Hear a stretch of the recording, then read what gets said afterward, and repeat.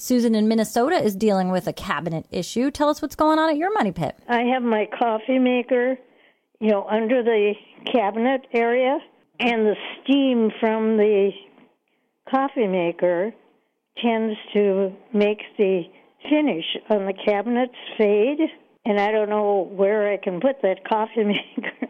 Yeah, I mean, that's because of all the moisture, the warm moisture that's being, wicked against that cabinet over the years. That's definitely going to happen. You may have to refinish those doors if that keeps up.